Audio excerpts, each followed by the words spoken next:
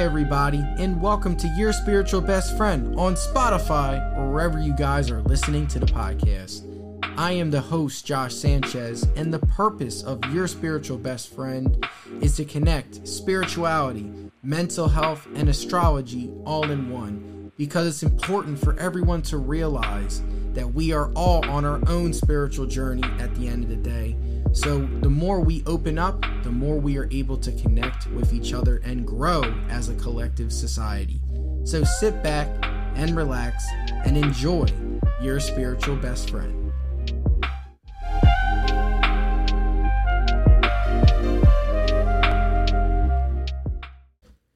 Hey everybody, and welcome back to the podcast. On today's episode, I got a chance to interview special guest Kathleen Donnelly Israel. And with this podcast, since we really don't get into a lot of astrology talk, this podcast will be considered a bonus special podcast for you guys, so you guys can check out on all platforms and stuff. It's a really special podcast, guys, because me and Kathleen, we really get in deep with her journey from caretaking her husband for 8 years because her husband had Parkinson's disease. So she really opens up and describes the journey through the highs and lows and even experiencing grief when he did end up passing away. So if you guys know a loved one or anyone that is experiencing a really life-threatening illness, check in on them and make sure that they're okay, because Kathleen and this conversation was a really great and eye-opening conversation for me. And Kathleen is just so open to share, which I really appreciate.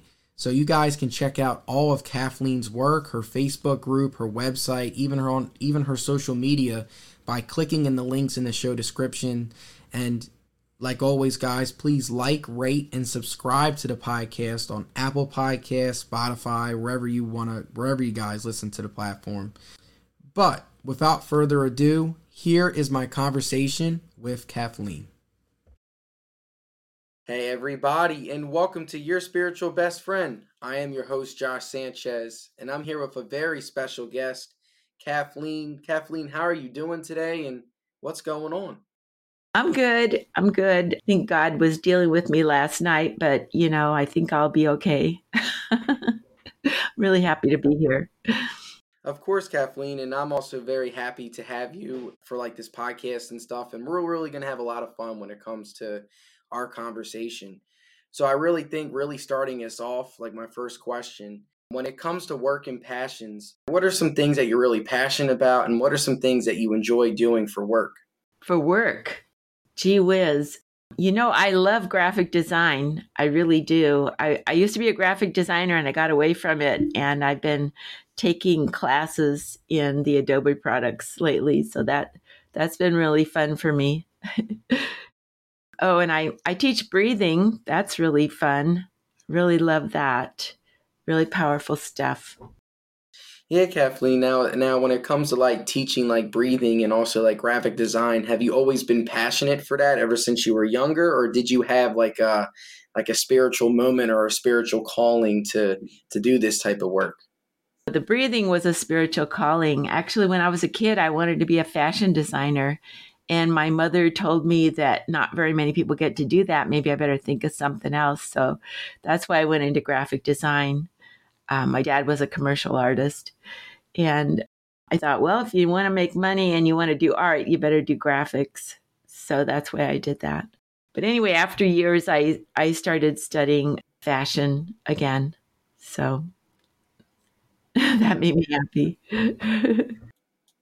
We always are passionate about certain things, when it comes to for you, it was fashion and stuff. What about fashion specifically that you've always been very interested in? Well, I started making my own clothes when I was 10 years old, and I always sewed my prom dresses, my wedding dress. I sewed everything, and I just felt like I was good at it.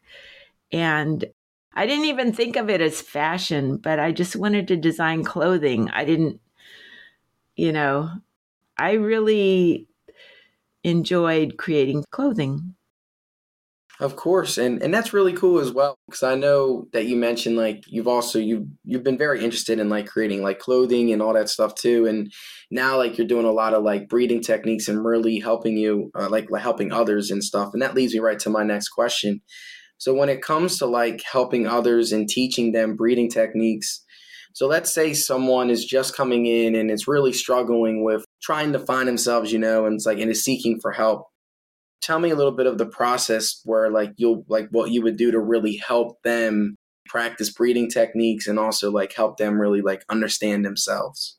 What I do when I get a new client, I have an intake form, but then I have them draw like a picture of themselves, like a gingerbread kid or a stick figure. And then I have them give them colored pencils or crayons and have them put in their pains, any pains they have in their body or any concerns they have. Then I like lay them down and look at their breathing, and I can tell where they're breathing. If they're not breathing in their heart, that tells me that they had their heart shut down, maybe by their parents or a lover.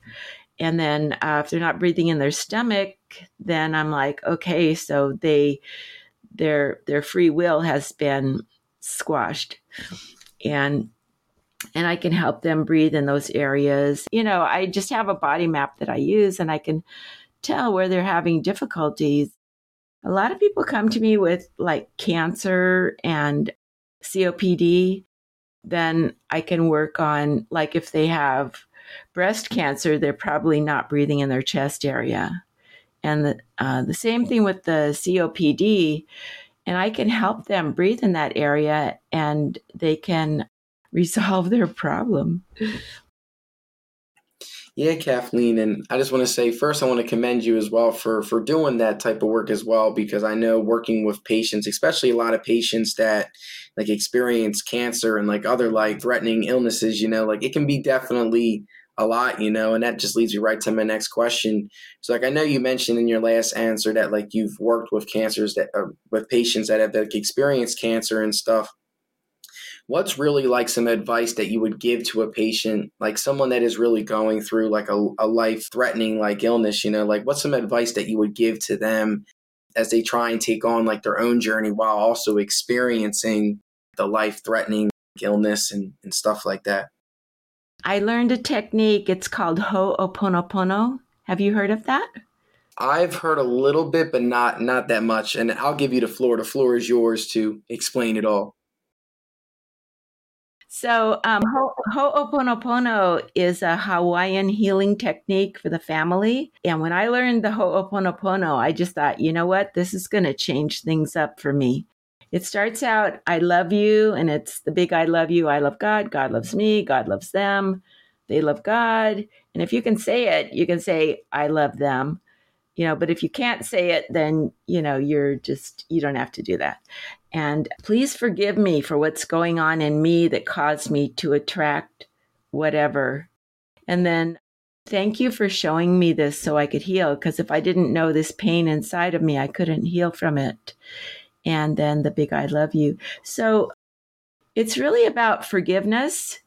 But what I think for myself and what I tell people is all the things in my life and in your life that you have attracted in that's been caused you chagrin, you attracted it in. It's like if you hadn't had this sadness inside of you, or if you hadn't had some kind of sadness or pain inside of you, you would not have brought that in.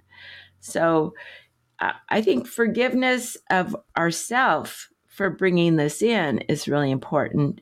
Whereas I feel like I don't need to forgive them because I brought it in. So a lot of the stuff in our life that stops us, like from breathing in our heart area or breathing in our belly area, we brought it in. We may be blaming other people for all these things. And, we wouldn't have brought it in if we didn't have that pain inside of us. It's like buttons you can push. You can push my buttons, and maybe I'm angry with you for being that kind of person that pushes people's buttons. But no, I need to own my buttons. And so I think in healing from the things that have caused us not to be able to breathe in certain areas of our body, we need to forgive ourselves for bringing that in. Yeah, Kathleen, I really thought that was a really spot on answer, because we all got to be able to learn how to forgive ourselves. And I definitely think that's definitely a long process and a long journey, depending on like how much stuff like we've experienced, during our lifetime. But the first step is to always, like you said, like forgive yourself. Because once you're able to forgive yourself, then you're able to take on other steps and you have a stronger foundation with yourself. And then you end up growing and becoming like a better, like the next steps, the next level as a human being and stuff, which is important. So self-forgiveness, Kathleen, I definitely think is very spot on. What do you think the other steps are for us to take in order for us to continue that healing process? Well, creating grace around ourselves by raising our vibration, finding ways to raise our vibration. Like gratitude raises your vibration, but you know what? Praise raises your vibration even more. And so you can really surround yourself with grace by, number one, forgiving yourself for bringing in any sad stuff, but also praising God, praising other people. My daughter told me, gee, every time I thank somebody for something, my life goes wrong. I'm not going to thank people for things anymore. And I told her, well, okay, but praise is a higher vibration than gratitude. And she said, okay, well, next time my mother-in-law watches our kid, instead of saying thank you, at which point she says, oh, don't thank me, I loved it, I'm just going to tell her she's a great grandmother. And that's a praise. And so that's how she solved that problem from herself, that she was, instead of saying thank you, she praised the other person. I mean, gratitude is really important. And a lot of people think it's the best thing in the world, but really praise is even better. Yeah, definitely, Kathleen. Like we got to be able to praise our peers and the people that we surround ourselves with, because that's how we're able to, like we all feed off of each other's energy, like you said, like the vibrations, the energy. We're beings that are filled with energy and stuff, and I really think that's a really another spot on answer. But just continuing our conversation a little bit, I know we talked a lot about like your passions and like what you really like to do in terms of helping people. I know you're also an author as well. Tell me a little bit of that process, of creating your own book and also even like publishing. Oh, yeah. Well, you know, I'm just going to tell you a little story. My husband, we were married for 48 years, but he was 51 years old when he got Parkinson's disease. And well, he had it for a while, but they didn't know what it was. But anyway, he's quite young. And I ended up being his caregiver after, like he got it in 2001. So by 2010, he was completely disabled. He was okay till then, but 2010, he became completely disabled. And then I had to be home caring for him. I couldn't, just leave. So I spent my evenings online studying enlightened thought leaders and doing a lot of healing for myself. I had a lot of trauma from my childhood, kind of crummy childhood, ick. So he died in 2018. So it was like 8 years worth of studying with these enlightened thought leaders. And after that long time of studying, I really felt like I had learned some stuff and maybe formulated some of my own philosophies after turning over all this information in my head. So I wanted to write a book about all those philosophies. And so after my husband died, I walked the Camino Santiago de Compostela, which is 500 miles across northern Spain. I was 69 years old, but I mean, I've always been a walker, so I knew I could do it. And when I got home, I thought, well, okay, it's time to write the book. And I joined the self-publishing school. That's the name of the school, self-publishing school. It's online. And so, Yeah, I gave them a bunch of money, but they showed me how to do it. And that was really great. And so I went to write the book, and I was reluctant to seem teachy. I didn't want to seem teachy. I remembered that I told people on the Camino about all of my philosophies. And so I wrote my book about walking the Camino and telling people about my philosophies and, the adventures I had, really kind of crazy things that happened. So that's how I wrote the book. And it really only took me 3 months to write the book. I mean, it took me quite a bit longer to publish the book, but the self-publishing school told me exactly what to do. So that's what I did.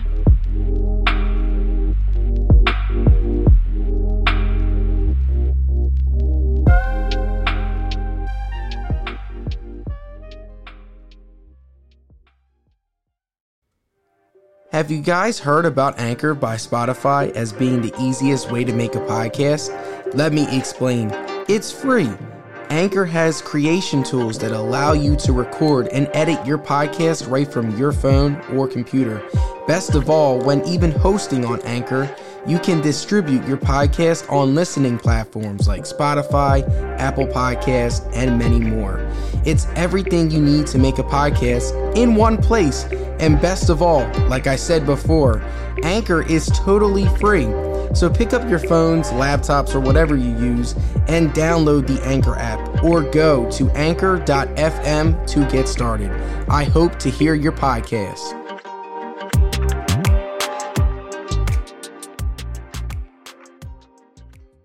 But I know you mentioned a couple parts in your previous answer. Like the first part, I know you mentioned a lot about like your husband and stuff. I can only imagine, like being like a caretaker, for 8 years. That really must have been a very long journey in that self, of like the highs and the lows, So if you can describe to me a little bit, because I know in the long run, you've definitely learned a lot from it and you're able to really like grow and like become even like a better person than you once were.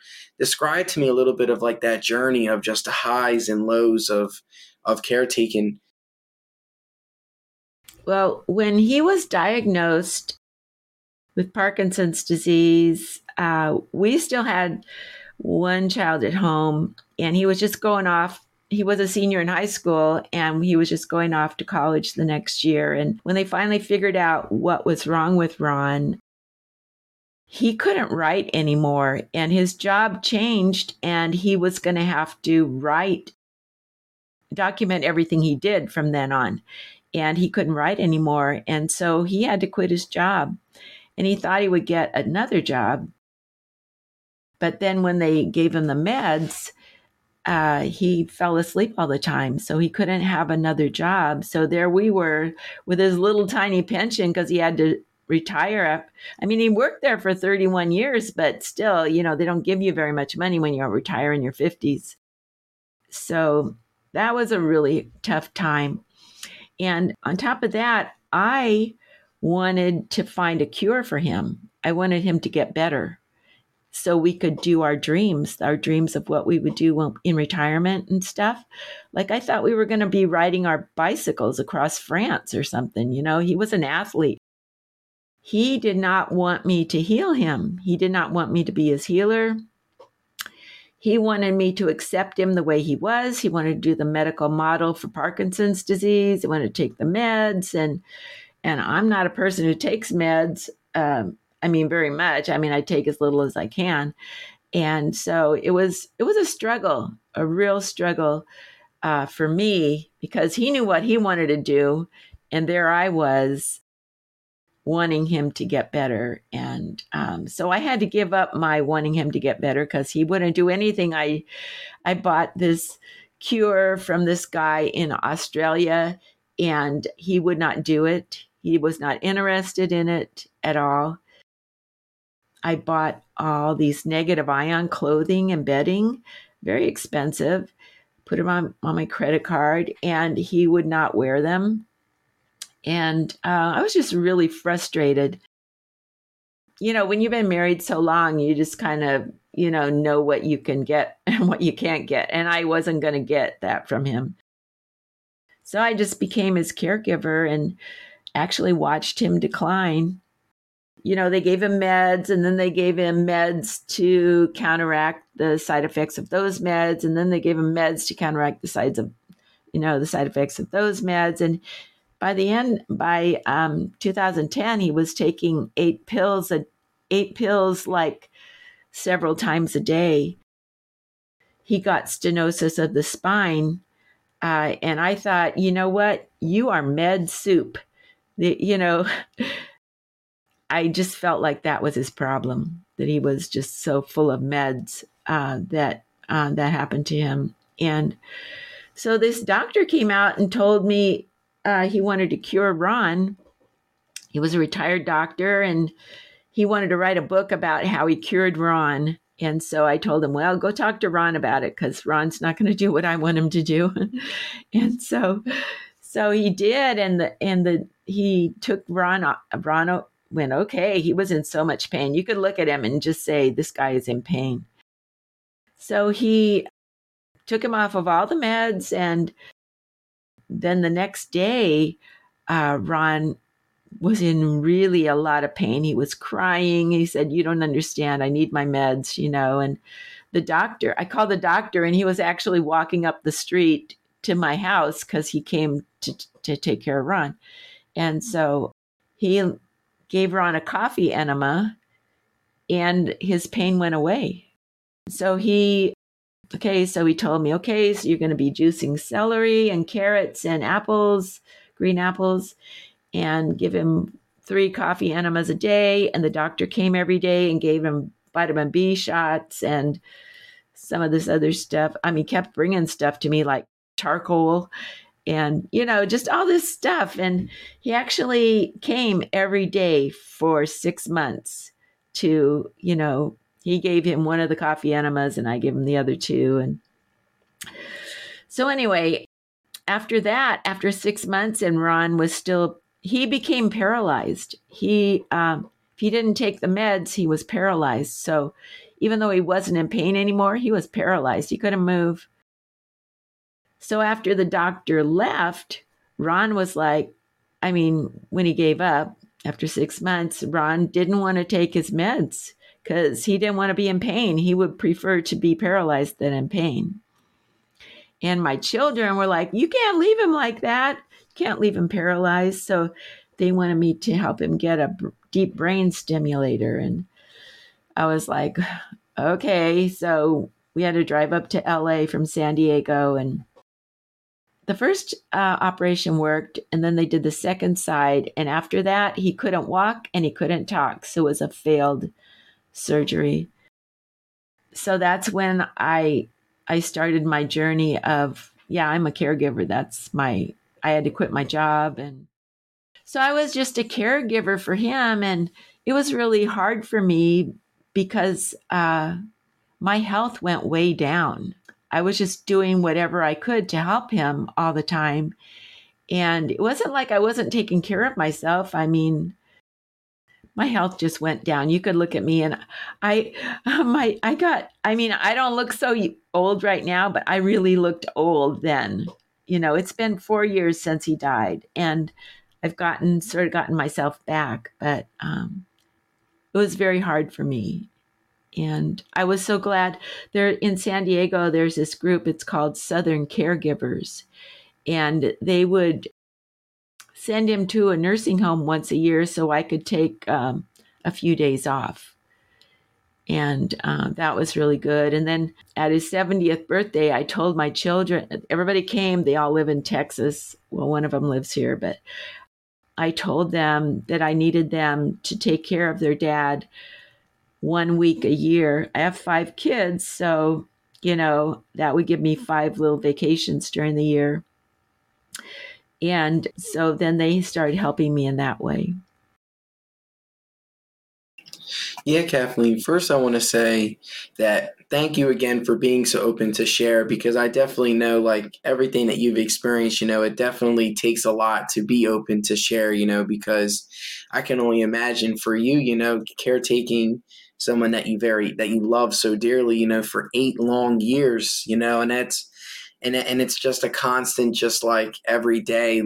struggle for you, because you really love this person, you really care about this person, and seeing him like slowly decline, it must have been very hard for you to really handle that, So as you were saying, like, I really struggled with taking care of myself during the time because, yeah, like during that time period, like every day you're worried about your partner, making sure that he's okay and he's taken care of. So then when it comes to yourself and your own self-care, like that gets put second. And so I just want to first say, Kathleen, thank you for being open to sharing that long journey. And I know how hard that must have been to be able to open up and stuff because it's a lot, So, and I think having conversations like these, like where we can be open and be honest and get everything out of our chest is something that's very important. So first I want to say thank you, Kathleen, for sharing that journey and being very insightful. My next question, just for you, just building off of everything, what's some advice that you would give to somebody, let's say someone that is in a similar position as you once were, pretty much like what's some advice that you would give to yourself in the beginning of that journey now that you've like gone through and you've experienced it all? What's some advice they would give to yourself and also other people that are just starting that journey of caretaking their loved one that is experiencing like a really like serious illness, where their life could be on the line? We actually prayed together. I was at a religious goods store, and I found this holy card, and it said, "This blessed Solanus Casey, they needed a miracle so that he could be a saint." And I'm like, "Oh, okay. Well, let's do this novena to Solanus Casey, and that would be great to get a miracle for him." And I was all excited about it, and so I brought it home, and my husband was game. And so, when we were in there doing the enemas, we would do this novena. So after we did that novena, and after 9 days, we just kept going because we thought, well, what the heck, let's just keep doing this. And turned out I got the healing because I wasn't angry anymore.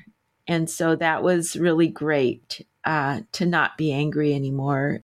Everybody's got their reason to be a caregiver. Like, when we got married, we did the death do us part thing, and I was 20 years old when we got married, but you know what? I was listening.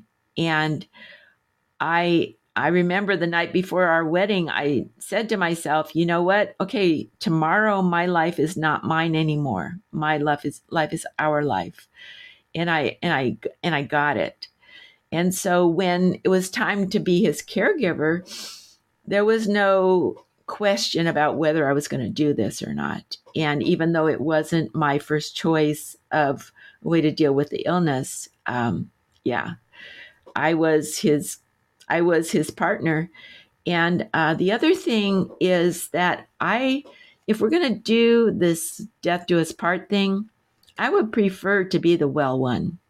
I would prefer that he was the one with the illness and I was well to take care of him instead of me being the one with the illness and him caring for me. I mean, if you're going to do till death do us part, you're probably not going to die on the same day. You know what I mean? Somebody's going to be caring for somebody somehow. And that's what I just thought. And, in sickness and health, that's what I said. I said, I do, and that was it.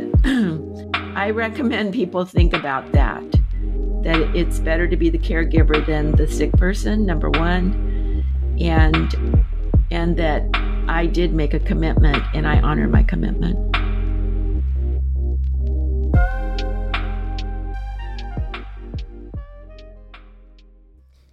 Hey everyone. This episode is brought to you by Podcash as a collaboration between Racket and Stir. Podcash gave away over $100,000 to up-and-coming podcasters as a way to support insanely creative and inspiring podcasters. We know how difficult it can be to get a podcast off the ground and running, but with Podcash, it's a great way to get cash, and best of all, it's all free for your podcast. So if podcasting has been on your to-do list or you're already a podcaster, go to podcast.com to stay up to date with future podcast happenings. That's again, podcast.com, podcash.com. I hope to see your future podcast.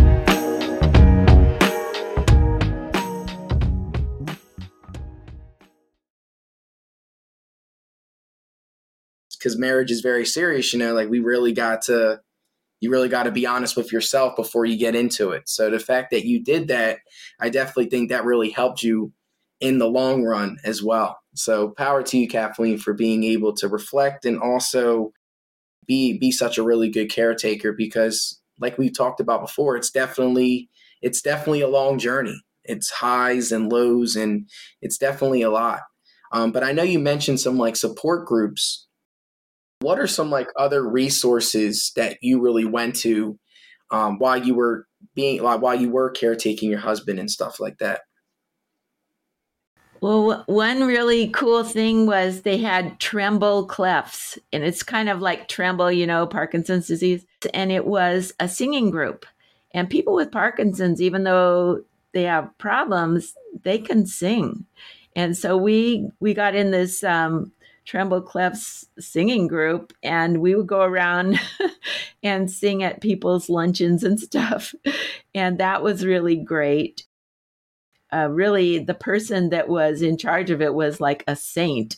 The Parkinson's Foundation had a support group. I really did not want to join a support group early on in his disease, because I had been told that the late stages of Parkinson's disease were really awful.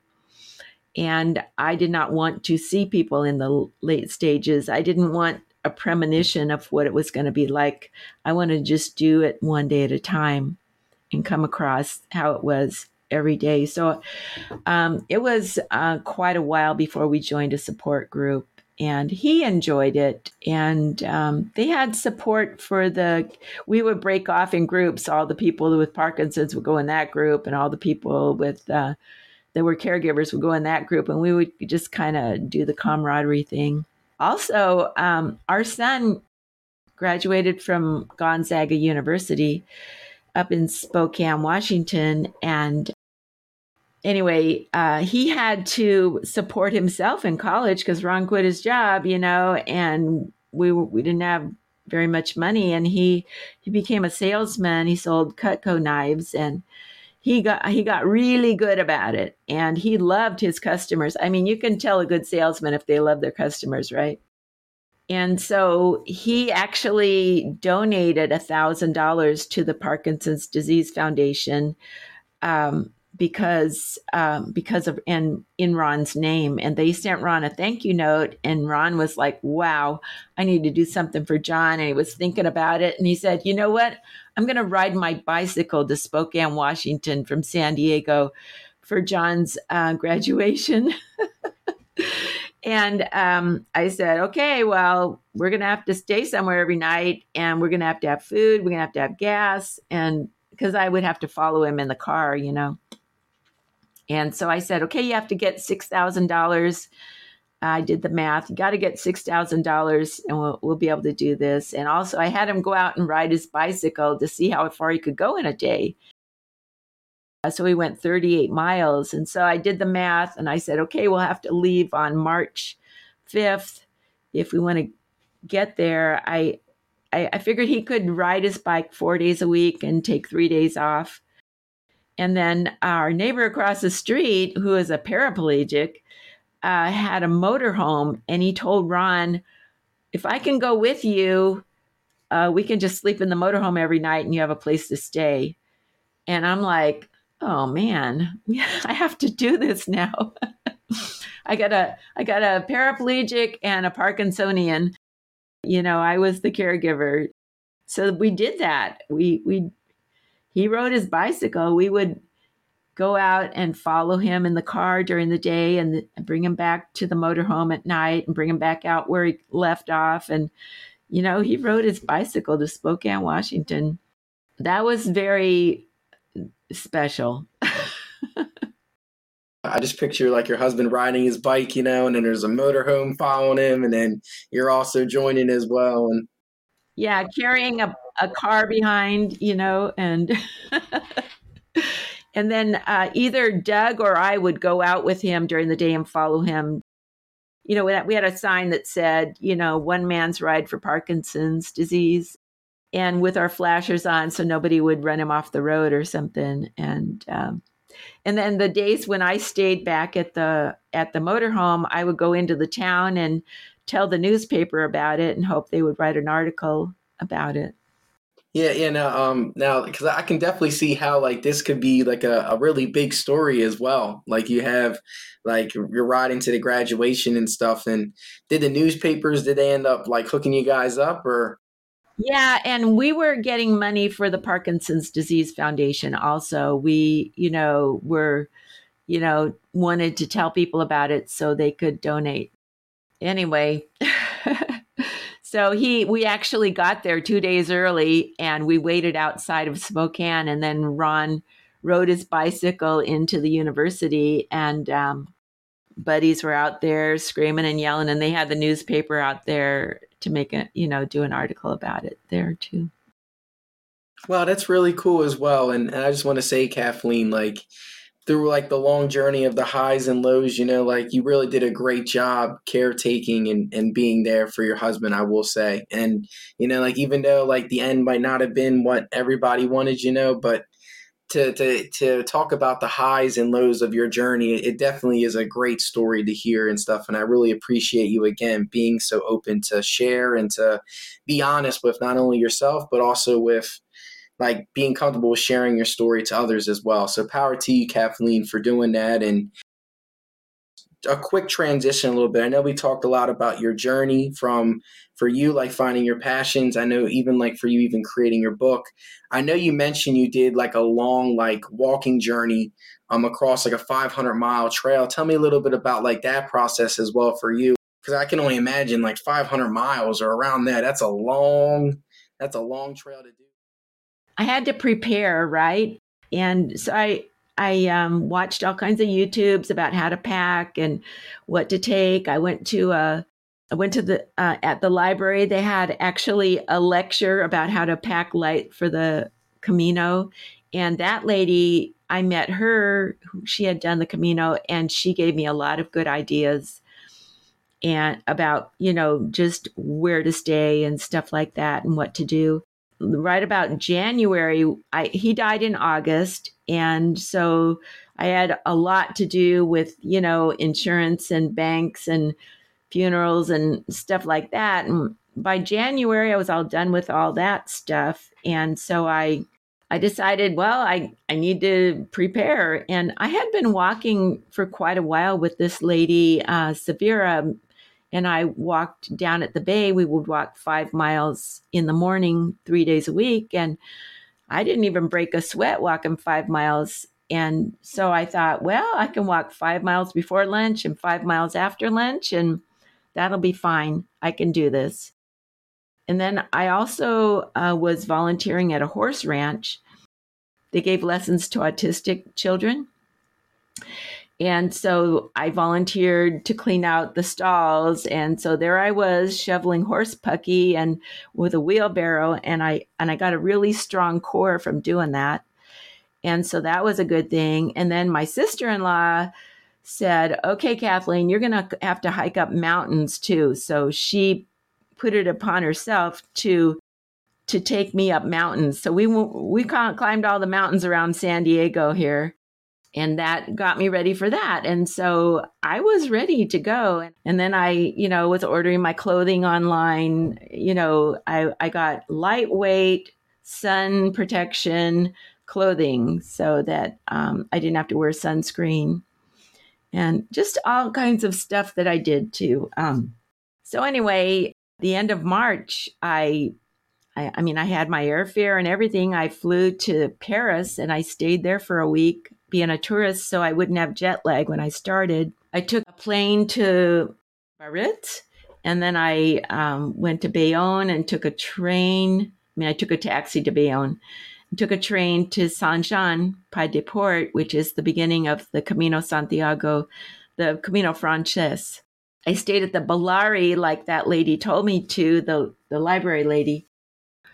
So I had some sick days. I got sick a couple of times, but from reading all those books, I just planned ahead for it, and I knew that would happen. So I was 66 days on the Camino Frances, and usually people do it in 35 to 45 days. So, but also I took Holy Week off. It was so great. I was on the Camino during Holy Week, and oh my gosh, Spain knows how to do Holy Week. Oh my goodness. The drama, it was amazing. I mean, I wrote about it. I wrote about it in my book. It's wow. I have a free gift for the people who read my book. And in the beginning, not the first page, but towards the beginning, it says, read this first. And it guides you through opting in to my website. And I made a portfolio with the pictures from the Camino, and I put them in chapters. So, so my gift is that you can see my pictures from the Camino, because people told me, wow, I love your pictures. You need to put them in the book. And I thought, well, gee, I'm going to have to charge $50 for the book if I put the pictures in there. And so that's my workaround. So that's my gift too. Well, Kathleen, as well. And I just want to say thank you for, again, being open to share your own journey, experiencing like that long walking journey, of hundreds of miles, and power to you for finishing and stuff like that as well. Kathleen, I've really enjoyed our conversation and everything that you've been so open to share. I'm going to give you the floor is yours. Where can everybody check out your book? And also, if you have like a website, where can everybody check out all your work? Well, here's my book. It's Wisdom on the Camino, a spiritual journey sharing forgiveness and possibilities to inspire the rest of your life. And my website is wisdomonthecamino.com. And on there, you can, push the button and it'll take you to Amazon to get the book, or you can just go to Amazon and put in Wisdom on the Camino, and it comes right up and you can get it on Amazon. And I have my podcasts on my website too, so you can listen to the podcasts. All right, well, that sounds good to me, Kathleen. I really appreciate our conversation.